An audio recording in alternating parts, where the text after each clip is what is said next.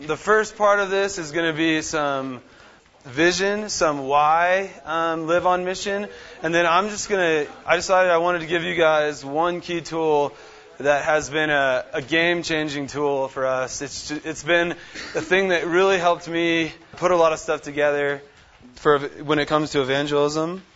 So I want you guys to turn your papers over, and I'm just going to have 3 phrases that I want you to write down, and then a bunch of verses that I'm going to quote, but you are not going to be able to look up in your Bible. So if you want, you can jot those verses and the ideas next to them down.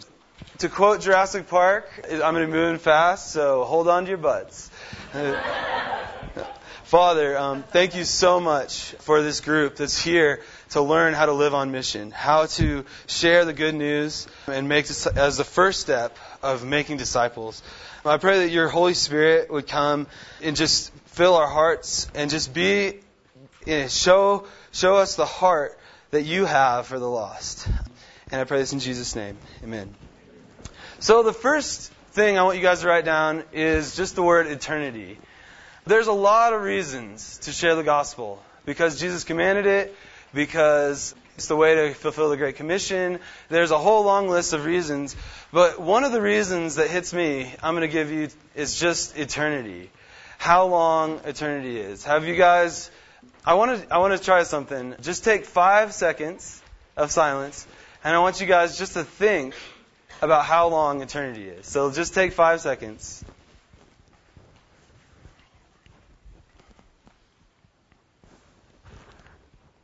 It's pretty scary, isn't it? I get scared, to be honest. I get scared thinking about being in heaven with God. Just the concept of eternity scares me. But thinking about people, what the Bible says is those without Christ are going to be separated from God forever in hell. And that's a truth that just hits me. And it's something that should bother you. And it's not okay with God. And this idea of God, it's a really important concept, is that we need to share the gospel for people to come to Christ. And so in a theological sense, there is a sense that God doesn't need us, but then there is a very real sense that God does need us to share the good news. And so that's part of our motivation in sharing. James 4:14, you can jot that down. It says, "Why, you do not even know what will happen tomorrow. What is your life? You are a mist that appears for a little while and then vanishes away." I love this verse because, you can walk outside tonight and just breathe once, and that's how long your life is in compared to eternity. That's, at the end of your life, really, 2 things are going to matter. At the end, 1,000,000 years from now, 2 things are going to matter. Is who is in heaven and who is in hell. 1,000,000 years from now, that's what's going to matter. And then Psalm 39, 4-6, it says, oh, my iPad's messing up here. "Show me, O Lord, my life's end and the number of my days. Let me know how fleeting my life is. You have made my days as a mere handbreadth.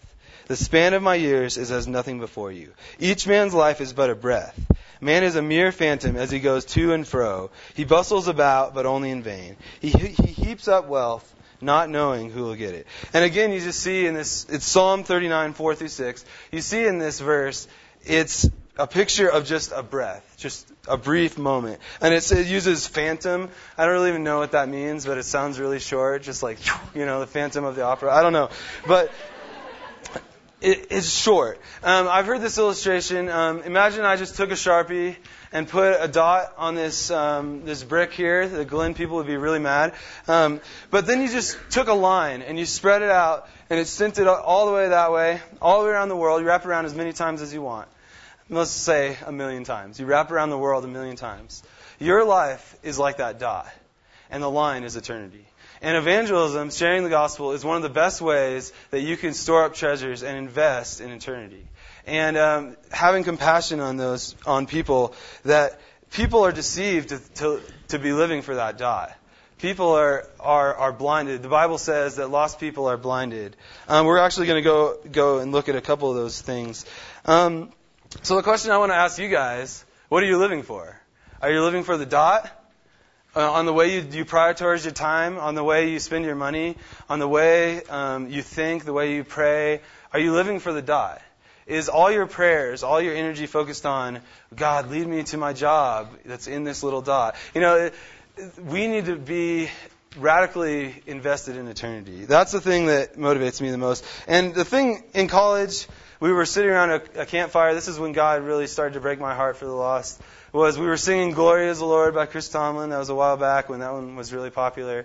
Holy is the Lord. We were all having a great time and around the campfire. But I was, in the moment, I was looking down at the campfire. And again, I just had that heartbreaking moment of realizing it's fun sitting around the campfire, but the fire also represents where people that reject Jesus are going to spend eternity separated from God in hell. And in that moment, God just broke my heart. I just started weeping. All the other people were singing along, having the grand old time, and they're like, who's this freak just like crying over these lost people? But I think that's what is part of God's heart, is have you ever thought about people, your friends, that are separated from God, and you thought about how if they reject Christ, they're going to be spending eternity separated from Him? Have you ever wept? Jesus, when He looked over the city of Jerusalem, He wept over the people. It's in Luke 9:41. And when Jesus drew near, He saw the city and He wept over it.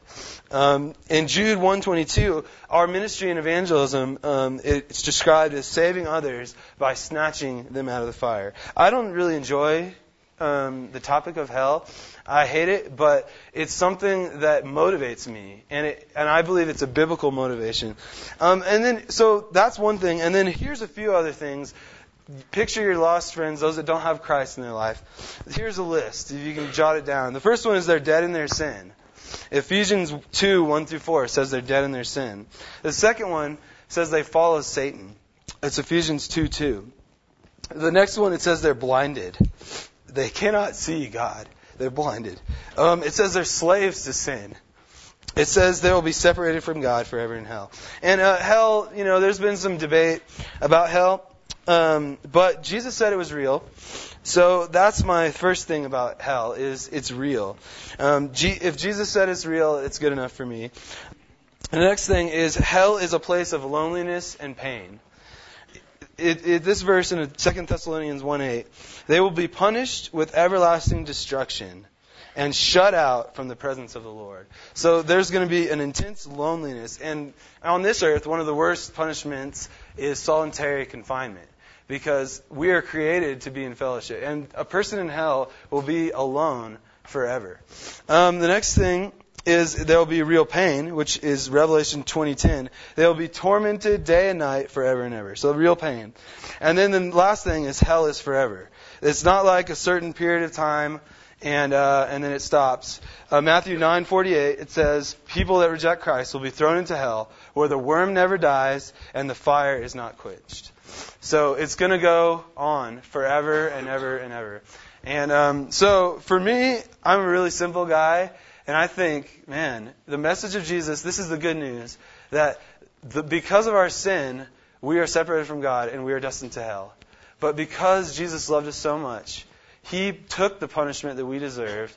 And when we put our faith and trust in Him and turn towards Him to walk with Him, we can know that we're going to be in heaven with Him forever. And that is the greatest message. That's why we're here. It's about the gospel. But I know this is one other truth I want you to write down. It says, God doesn't want anyone to go to hell. This is a truth you need to hold on to. You look at the people on your campus, God doesn't want any of them to go to hell. 2 Peter 3:9, it says, the Lord is not slow in keeping His promise, as some understand slowness. He is patient with you, not wanting anyone to perish, but everyone to come to repentance. So the question I want to ask us is, do we really believe what we say we believe? Do you really believe in heaven and hell? Do you believe in the gospel? Do you believe that if people accept Christ, they're going to spend eternity with God in heaven? Do you believe that? And does your life show that? And James says faith without works is dead. A non-Christian that was about to get he was about to get executed. He was a famous criminal, and this was years ago in England. And the priest came up and started sharing the gospel with him and saying, oh, if you can be forgiven, if you accept Jesus. And this is what the criminal said. He said, do you believe that? Do you believe that? If I believe that, I would willingly crawl across England over broken glass to tell men it was true. That criminal got the idea that if this is true, this is top priority. This is why we're still on earth, is to tell those without Christ that they can be forgiven. And it's through spiritual multiplication. It's through the discipleship stuff. But one thing about discipleship, the vision of multiplication, in 32 years, we can reach the whole world through one-on-one multiplication. The thing that I think is missing a lot of times in disciple making, a lot of times there's people that either do evangelism or they do disciple making, okay? But ours is more of a disciple making culture, one-on-one, let's do this. I think one of our things we lack is we don't get the one. I believe it takes a lot of people to share the gospel with to find your one. And it's one per year. So personally, it's really hard to find one person per year. And that's what it'll take in 32. So I'm going to explain a little bit more about that. But there's this famous atheist. Let's see if we got it. I got a video of this. His name is Penn Teller. He's a famous comedian. He's an atheist. And he tells a story of someone that witnessed to him and told him about Christ. So check it out here.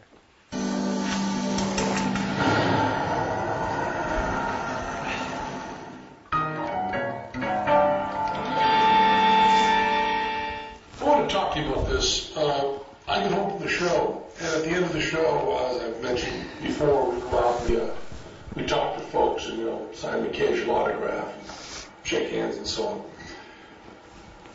And there was one guy waiting over to the side, what I call the hover position, after I was old dog, big guy, probably about my age. Big guy. And he had been the guy who picks the joke during our psychic comedian section of the show.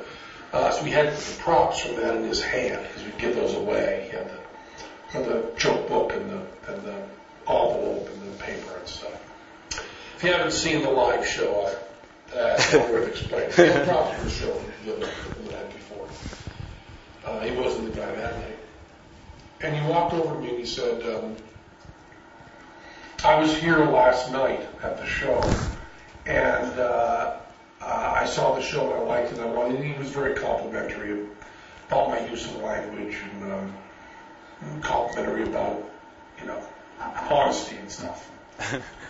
He said nice stuff. And then he said, I brought this for you. And he handed me a Gideon Pocket Edition. I thought it was from the New Testament, but I also thought it was Psalms from the New Testament, right? Psalms, just part of the New Testament. A little book about this big, this thick. He said, I wrote in the front of it, and I wanted you to have this. I'm kind of proselytizing. And then he said, I'm a businessman. I'm sane, I'm not crazy. And he looked me right in the eye and did all of this. And it was really wonderful. I believe he knew that I was an atheist.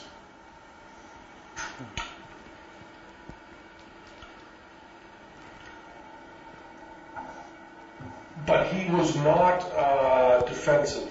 And he looked me right in the eyes. And he was truly complimentary. It wasn't in any way, it didn't seem like empty flattery. He was really kind and nice and sane and looked me in the eyes and talked to me. And then gave me this Bible.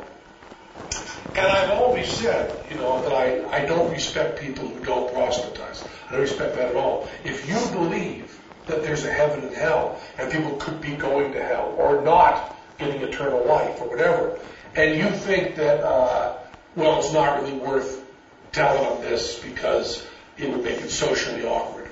And atheists who think that people should proselytize, just leave me alone, keep your religion to yourself. How much do you have to hate somebody to not proselytize? How much do you have to hate somebody to believe that everlasting life is possible and not tell them that? I mean, if I believed beyond a shadow of a doubt that a truck was coming at you and you didn't believe it, that truck was bearing down on you, there's a certain point where I tackle you. And this is the Lord. And I always thought that, and I've written about that, I've thought of it conceptually. This guy was a really good guy. He was polite and honest and sane, and he cared enough about me to proselytize and give me a Bible, which had written in it a little note to me, not very personal, but just, like to show and so on. And then like 5 phone numbers for him and an email address if I want to get in touch. Now, I know there's no God, and one polite person living his life right doesn't change that. But I'll tell you, he was a very, very, very good man. And that's really important. And with that kind of goodness, it's okay to have that deep of a disagreement. I still think that religion does a lot of bad stuff, but man, that was a good man who gave you that book. That's all I wanted to say. That's good. Oh, okay. All right, there we go. You get to look at Sony pictures for a little bit.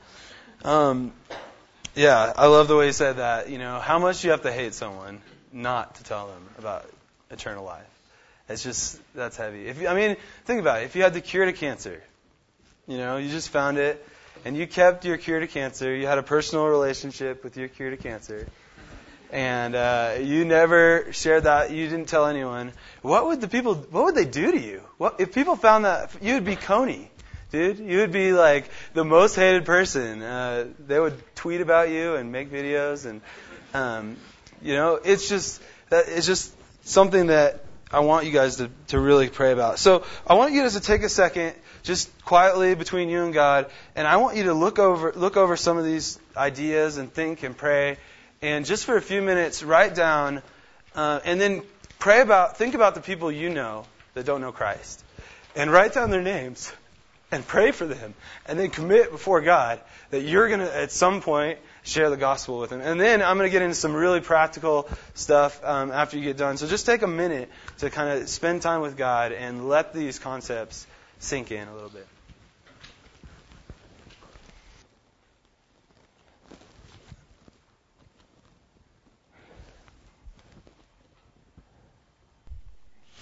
All right.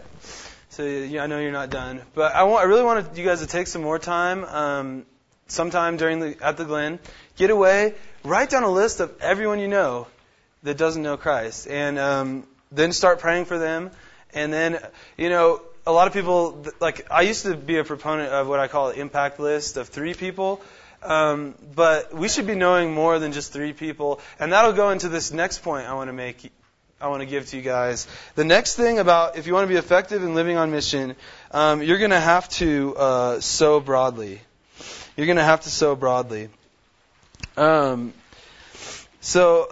what I mean by that is, the harvest. We've been looking at this verse, Matthew 9:35 through 38. You guys can jot that down. And Jesus, I'm not going to redo the talks that Mike and Tom gave, but Jesus said the harvest is plentiful. So I think that's true. I think Jesus is right here, it's pretty profound. I think it's true. So think about your campus. So we got OSU right in here. How many students go to OSU? Okay, no, I'm talking about like this, the student body. The student body. How many? 26,000. Okay, whoa. 23,000. Okay, what about OU? How many? About 30,000. What other schools are represented in here? Any other schools? Southeastern? Yeah, got like 1,000. 44. Okay, there you go. There you go. All right. Okay, at Chico State, we've done the numbers. There's 20 at Chico State and Butte College. It's a community college. We reach out to both. There's 25,000 ish, but we figured out that there's 23,000 lost students at Chico State and Butte College. 23,000 students that don't have a relationship with God, and I don't have time just to sit with my 2 non-Christian friends and year after, that's just something that God spoke to me about. Is like we want to give as many of them as possible a chance to come to know Christ.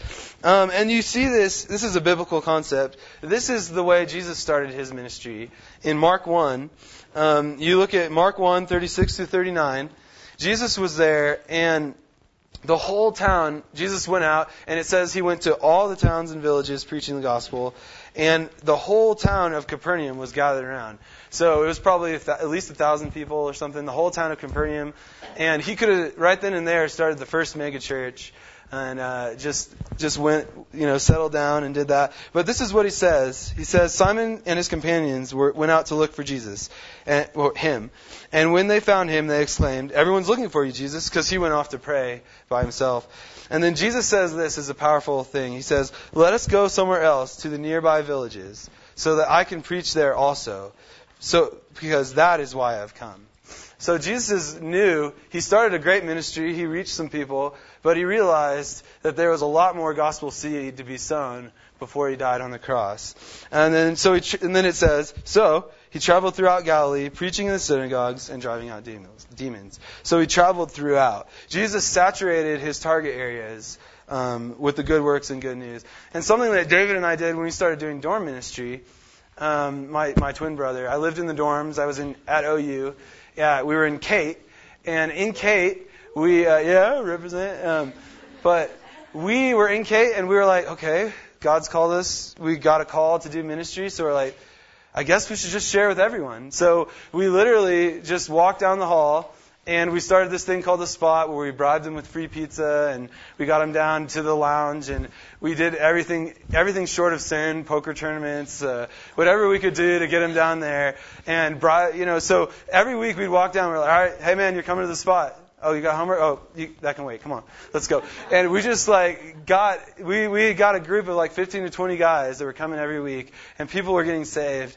And it's just this concept of sowing broadly. And that was actually our freshman year.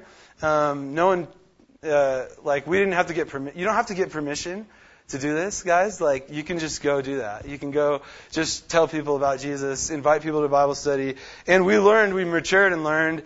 There's a great book called The Fuel and the Flame I read that really helped me mature my evangelism strategy, which I would suggest. But start out just doing some Nike evangelism. Just do it. Just go out and do it. It's just Nike evangelism. And then you think about the way Jesus trained his disciples. Jesus did not have a small group Bible study where he got his disciples and he was like, okay, let's all memorize a verse this week, and we're going to read Isaiah and do an inductive study on that. Okay, come back next week. Is that how Jesus discipled his guys? No. Jesus actually did ministry with them. Mark 3:14. The with him principle applies to sowing broadly with the gospel. I think this was really interesting. Let's see. Here, this is a powerful part. It's in Mark 6:30 to 34. You guys can open up there. It's a little bit longer passage. Mark 6:30 through 34. And as you're opening it up, I'm going to explain. When he sent out the disciples in Luke 10, that's the way he challenged them to go to all the towns and the villages, to talk to everyone, to find persons of peace. So again, when Jesus sent out the disciples 2 by 2 in Luke 10, it was this concept of sowing broadly. And my simple way of thinking about this, you have to talk to a lot of people. You have to share the gospel with a lot of people to reach some. It's really profound. You have to share the gospel with a lot. If you share the gospel, you will lead people to Christ. If you share the gospel, you will lead people to Christ. And if you do not share the gospel, I can guarantee you will not lead people to Christ. And so it's that simple. But here's Jesus in Luke 6:30 through 34. Then, because so many people were coming and going that they did not even have a chance to eat, he said to them, "Come with me by yourselves to a quiet place to get some rest." So they went away by themselves in a boat to a solitary place. But many who saw them leaving recognized them and ran on foot from all the towns and got there ahead of him. When Jesus landed and saw the large crowd, he had compassion on them, because they were like sheep without a shepherd. So he began teaching them many things. And I love this picture, because this is how Jesus trained his disciples. He was doing evangelism ministry so much that they didn't even have time to eat. And so I think on our campus at Chico State, this fall we did a big outreach emphasis. The first month of the fall semester, we worked, students and staff. Students probably worked almost literally 60 hours the first 2 weeks of the semester, having socials, partying with a purpose. That's another thing I can tell you more about, is a freshman that's coming to college, their number one felt need is to have fun. And so they don't care where they get it from, but we need to be the ones that get it to them. And so we worked so hard that week. The staff worked probably 80-something hours that week. Our goal, the first month, was to get 1,000 interested contacts in Christian Challenge. 1,000 people that we could start texting and messaging, Facebook messaging, inviting them to Christian Challenge. So we did a whole bunch of stuff. This is really technical that I can explain to you. But we were sowing broadly. We ended up falling way short. We got like 500 interested contacts. So that was awesome. And we were able to text message them. And then we kept it really simple. Everyone that came to large group or came to small group, we just set up a gospel appointment with them. So we started inviting them to socials, fun events, the large group, the small groups, and then our strategy is have a simple gospel presentation, and then train everyone and share with everyone.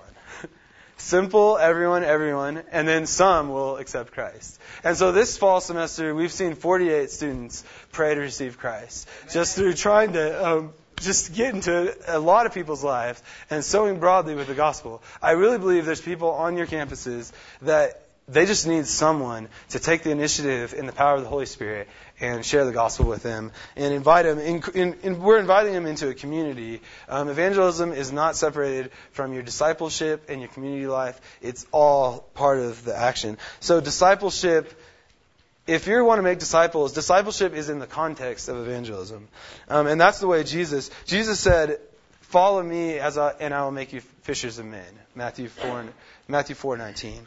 Follow me and I will make you fishers of men. And then, okay, Jesus did this. This is the way he did it. And then you look at the early church. And if any of you guys have read Acts, I don't think they were very careful with who they shared the gospel with and how. They just went for it. And they just went all out. They went for it. Acts 5:42 says, "Day after day, in the temple courts and from house to house, they never stopped teaching and proclaiming the good news that Jesus is the Christ."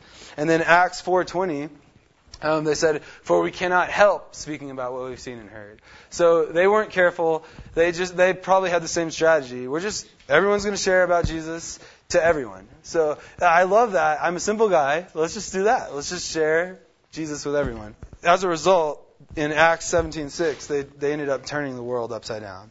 And I think we really can, as we're sharing the gospel broadly, seeing some come to faith. I think in order for you to do this multiplication thing, this is not an exact number, but you'll have to share with 10 to 20 people in the course of, if you want to lead one person to Christ this year and train them up so they can lead one person to Christ next year, you guys are each going to have to probably share with at least 20 people in a face-to-face, one-on-one way. That's obviously, God can do it the first time, and maybe you'll lead 20 people to Christ, which I think that would be a good problem to have. But so that's the early church. And then every church planting movement, every revival in history was marked by just boldness, not getting into the paralysis of analysis over, and I don't know if this person's ready yet, just share with them. And there's this awesome things happening called church planting movements all over the world. One of them, the largest one, had 1.7 million baptisms and started 150,000 new churches since 2001.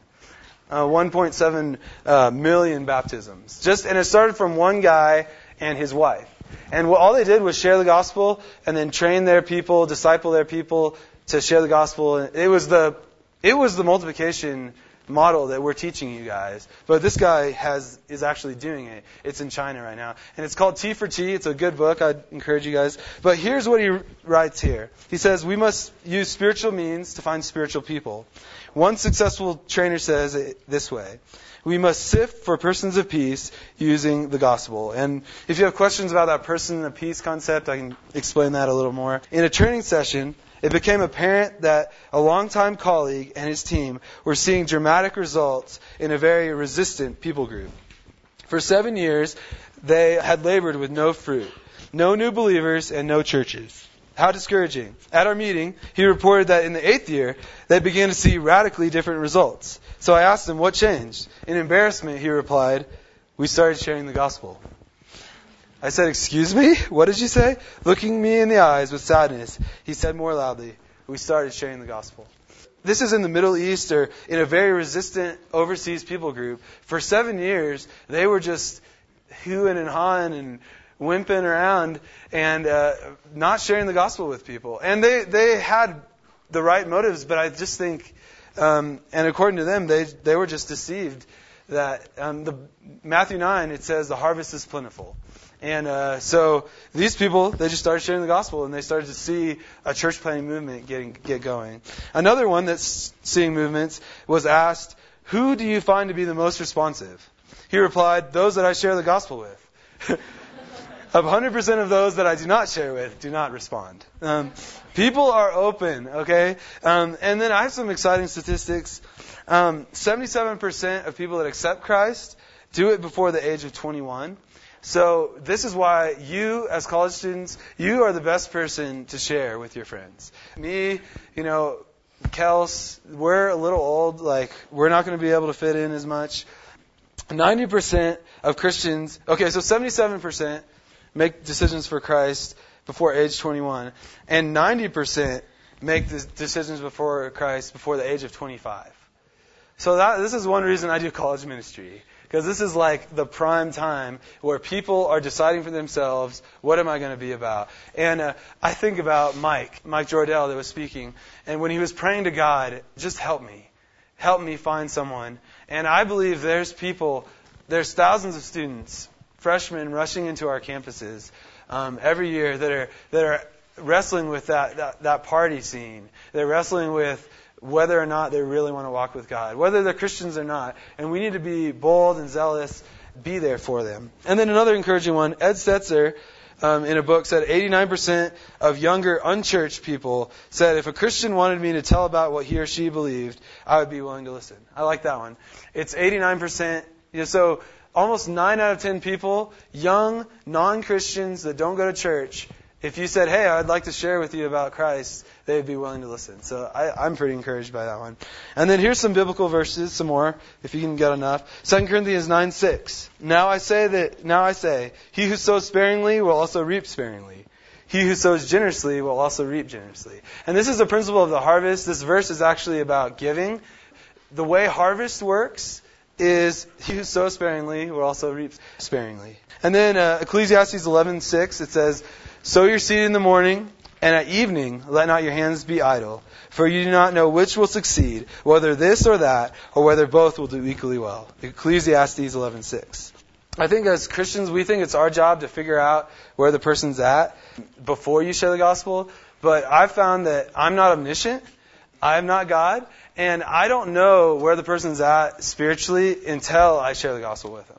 This is a very important paradigm shift that I think it would be helpful for you guys. Is you're not going to know where the person's at, and I love the whole illustration of the -10. Have you guys heard this one? There's some people on a -10, and they're really far from Christ. Some people are -1, and then it goes this way, growing as a disciple. But I love that illustration. But I love the fact that you can the best way to find out where the person's at so you can serve them best is just to share the gospel with them. And then based on how they respond, you can serve them. And that's what I do. I share with them, and I'd be like, a lot of times they say no, and I'm like, well, okay, yeah, it's a big decision, and I'd love to be a resource for you and be your friend, and just like however I can help you in your process of coming closer to Christ. And we've seen so many students at Chico State. We've seen a number of them that have rejected God when we do the gospel appointment, which I'm going to explain that the other side of the sheet. Hopefully I'll have time. I better get going. We've had this guy, I can picture a guy named John. Tim Heron, he sat down with him the fall semester, shared the gospel with him, and he was totally not ready. He's like, man, I don't know any of this stuff. Like, I've never read the Bible. No, I don't want to do this. No. But Tim's like, all right, man. Yeah, I'm glad. This is the most important thing about our group. I wanted to share this with you. I want to be your friend when you want to hang out next. You can come to Challenge too. So he started coming to Christian Challenge.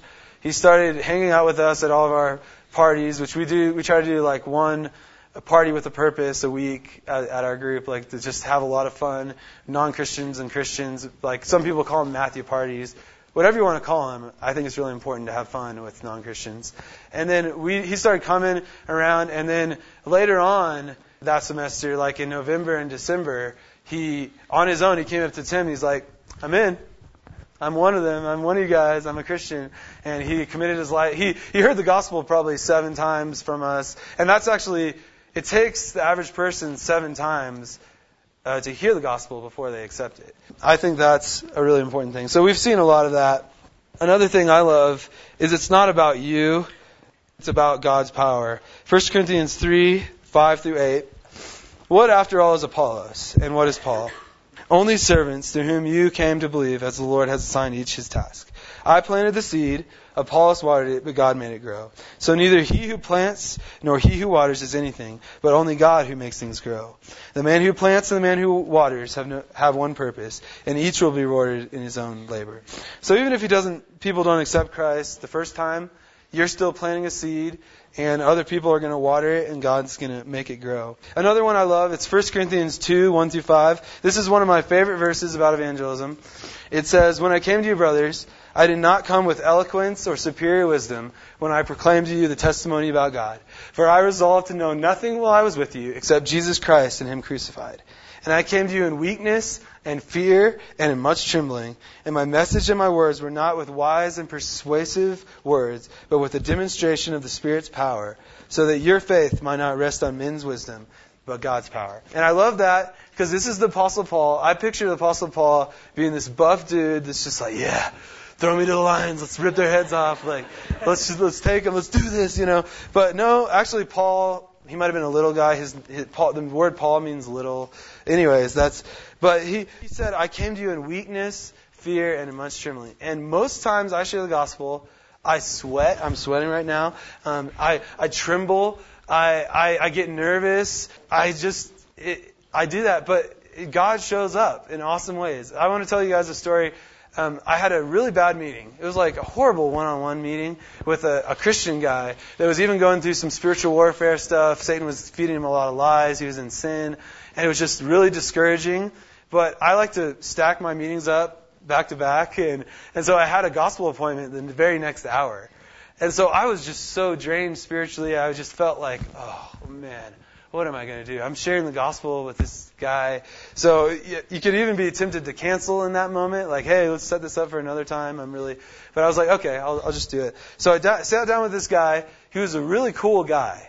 He was one of those just like confident, like those really, really intimidating guys. And to be honest, I was really intimidated. And I was just like, yeah, so, okay, good to meet you. Yeah, we have this sheet that explains what our group's about. Maybe we could read it together. So I set it on the table. And then he starts looking at it. He's just like, dude, that sin, that it talks about sin, that's me. Like, he just started reading it. Like I was trying to read it through and with him, and like usually I'm the leader through the thing, but he was totally reading ahead, and he was just like, you could see the conviction of the Holy Spirit, just like, man, I need God. This totally defines me. Like, how do I, even before I got to the cross, I was still explaining sin. He was like, so how could you and me ever ever be saved? How can we ever be right with God? I'm like, that's exactly the point. We're going to get to it. And I just, God just did it. Like, I didn't do anything cool. I just plopped down a piece of paper that had some verses on it. He read it. The Holy Spirit convicted him, and he prayed to receive Christ. And he looked up, and he's like, man, this is heavy. That's kind of the way the Chico people talk. So, yeah, bro. So it was awesome. And then the Apostle Paul, he closed his life with boldness. Acts 20:20, you know that I have not hesitated to preach anything that would be helpful to you, but have taught you publicly and from house to house. This is the Apostle Paul. He's if you want to model your life by someone, do Jesus. If you're going to look for someone else, do the Apostle Paul. You have not hesitated he said, I have not hesitated to preach anything that would be helpful to you. So a lot of times we hesitate, don't we, to preach what's helpful. And this is what the Apostle, and then he goes on to even talk about how because of that, he's innocent of the blood of all men. And I don't really know how that works, but I don't want that to be true of me, anyone's blood is on my hands. Acts 28:31, this is the way Paul ended his life. I love this. He's just going out swinging. Boldly and without hindrance, he preached the kingdom of God and taught about the Lord Jesus while he's chained to the Roman guards. Those guys are probably so annoyed by him. This is one note on evangelism I want to encourage you guys with, is the best kind of evangelism is the kind that you do. Okay? You can talk about relational, you can talk about the bridge, you can talk about the 4 laws, whatever you want. But the best kind is the kind that you actually do. And this is a story I just got of God working. My brother and I, we were going back from class, and I was actually reading a Christian book in class, which you're not supposed to do. But I was getting all fired up, like, let's go reach people for Christ. And I was like, David, let's go share the gospel. And David was like, oh man, I don't feel like it. We only have a couple hours till ministry team. And I was like, yeah, let's do it. And to be honest, I didn't totally feel like doing it either. But, so we did like a survey approach. David went to get a couple other guys to live in our hall, and we did a thing where once a week we went out and just randomly talked to people, and it ended up a lot of times it wasn't random because God's God and He brings divine appointments. But anyways, so I was in my room and David was getting the other guys, and all of a sudden I started having all these lies, like, oh, going to talk to strangers, that's like so not strategic. That's, what are you doing? This is such a waste of time.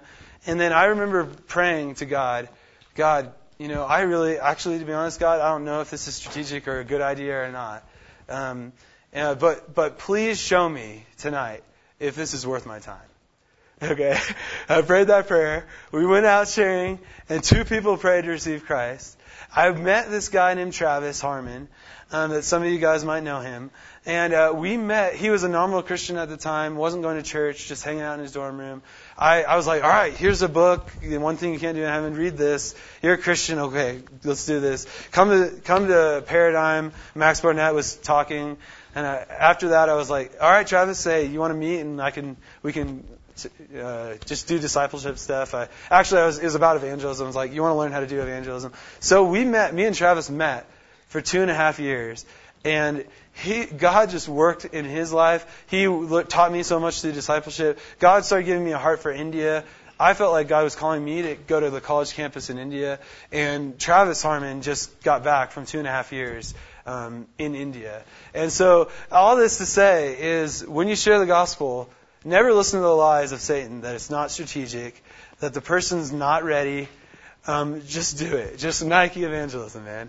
But all that to say, there's this one tool. It's called Gospel Appointments. And I'm going to blast through it. I want you guys to flip over your handout. And I'm going to give you the super basics. And you can come ask questions about it when we're done. But before we get into that, I have a video of some students.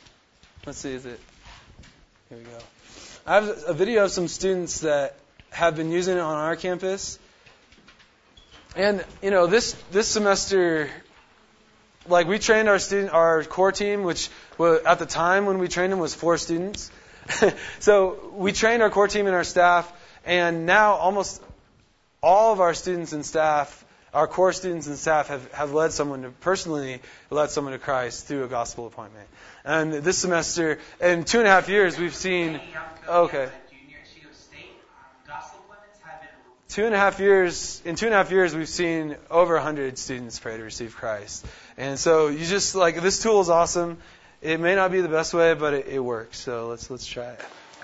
Really helpful for me because they are easy to set. I just ask questions if they want to hang out or some coffee sometime. Setting up a gospel appointment is totally natural because I usually say something like, I'm so glad you're able to come.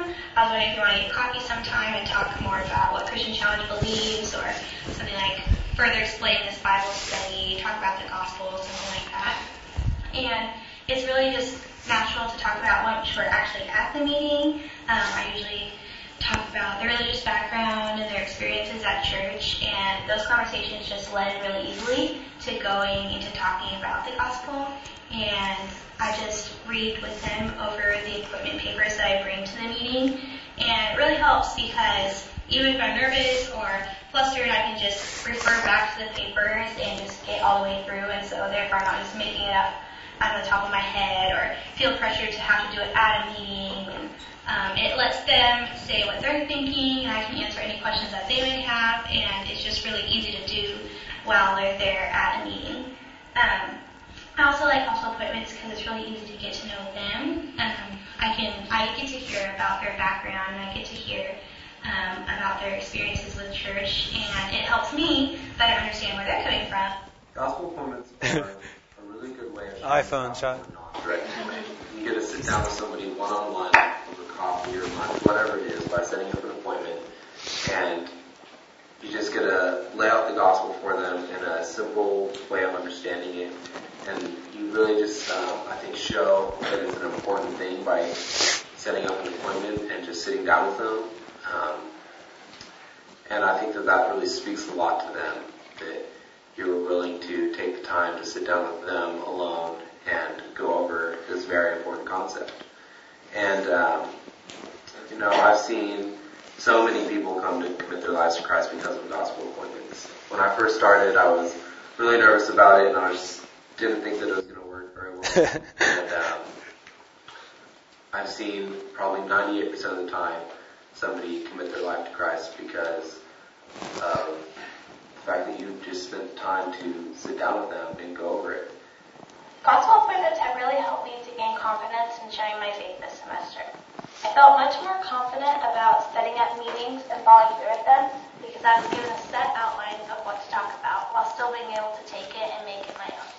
This helped me because I didn't have to worry about what I was going to say or how I was going to explain the gospel because it was clearly spelled out for me and for them to see. It also really gave me an opportunity to trust God and to rely on Him to speak through me to each unique and special girl that I got a chance to meet with this semester. I'm so excited about the opportunity I've been given to share God and His love with so many girls this semester. And I'm looking forward to continuing to have gospel appointments and build relationships with the girls on my campus. It's really a low-pressure environment to share the gospel because I'm already, told that we're going to talk about something along those lines, It would be more weird not to bring it up. Share the gospel. You've already said yes to meeting with you, and so they're obviously open to talking about it. Most recent gospel appointment I had was with Ryan, and he kept saying how everywhere else he had been, churches and things, he never really went over the serious stuff. He just kept saying, this is what I wanted. I want people to share the stuff that is hard with me and to be just upfront. And so that's something that gospel appointments are. They're a big issue. They cover things that are hard, with salvation. And so just getting to sit down with them and lay it out and be straightforward about it it spoke majorly to him. And so it was just really cool to see and encouraging to see somebody who was so thankful for somebody just coming to him and being straightforward and laying out the gospel in a very understandable way. And that was really encouraging for that meeting and for future meetings, just knowing that's what people want most of the time is somebody just to be serious and straightforward with them. This semester, one of the guys I set up a gospel appointment with, the meeting went really well. He was asking questions after every paragraph we went over. He was responding. He wasn't. He didn't walk the topic at all the whole time. He was really engaged in what was going on. And he even at one point said, like, wow, I didn't understand that. We were going over, like, the bridge illustration where there's a really big gap and how our good works can't ever cover that gap that's created by sin. And he said, well, I didn't understand that. I always thought it was more of a karma thing where, like, I do something good and it covers up for something that I did bad. And then as long as it equaled out or I did good with that, I think I would go to heaven. And so he really was understanding the concepts, and he said, like, he understood that better now and how that works. And then to my shock at the end, when I asked him if he wanted to make that commitment to commit his life to Christ, he said no, he wasn't ready yet. And I was just really surprised because he just got so well the whole appointment.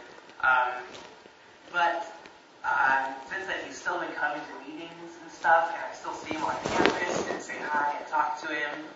And it's been really cool because that's kind of how our friendship started, was with a gospel appointment. It wasn't something that I didn't need to be in church for a really long time before I could, like, share that with him. Just more like relational evangelism, but where the evangelism was right off the bat. Yeah. Which like is, I think, a really good way to do it so that you don't end up just having a friendship with no evangelism. So that worked. That has worked out really well, even though he still hasn't, like, made that decision. For example, I met this girl named Carla, and she'd been coming around to our Bible study that we were doing in the dorm. And I set up a gospel appointment with her after the Bible study and just simply said, I'd love to talk to you more about what we talked about tonight and tell you what Christian Challenge believes. Do you want to get coffee sometime? And she said, yeah, and we met for coffee that week. And I talked to her about her religious background and asked her questions like what were her experiences in church. And through that, I was really able to set up a relationship with her from the very beginning, so she felt comfortable that I was going to explain the gospel to her right after that. And so I was able to talk to her, and we went through the gospel appointment sheet, and she was able to ask any questions that she had, and at the end of it, she accepted Christ. It was really exciting. We got to celebrate together right then, and she accepted Christ right in the middle of the BMU coffee shop, and it was just a really exciting time for her. And I've also had experiences like that with 3 other girls this semester, and they all accepted Christ in that same coffee shop, and it's just been really exciting to see their lives change, and it all started with a gospel appointment. Yep. So that's, we don't have time to go on to how. How many of you guys can read? Okay, good. So I want you to flip over your thing, and at some point, read this, and then come ask me questions if you have a question about how it works. I tried to lay it out just so you could play it out. A little rhyme there. Got that from Snoop Dogg. But yes, this girl, Brittany, like, she's led 4 girls to Christ this semester. Just this fall. Actually last semester, fall. But it's just so exciting. Like, anyone can do this. And we train our students, if you can relate to people and you can read, then you can lead people to Christ. How many of you guys, again, we can read? We can all read here. We're in college. And just, it's a prayerful thing, but I just want to encourage you guys, be radical so broadly with the gospel. Do gospel appointments with as many people as possible, and adapt it. There's nothing magical about. We have a sheet, a gospel lesson sheet that I can email you. My email's at the bottom of that sheet. So I'd love to get 100 emails and send them all to you guys. That would just make my heart really excited if I could send you guys 100 emails. So email me, and I'll send you that sheet and a couple other pointers about evangelism, just on things that I've written up and stuff that I've found and stolen from other people.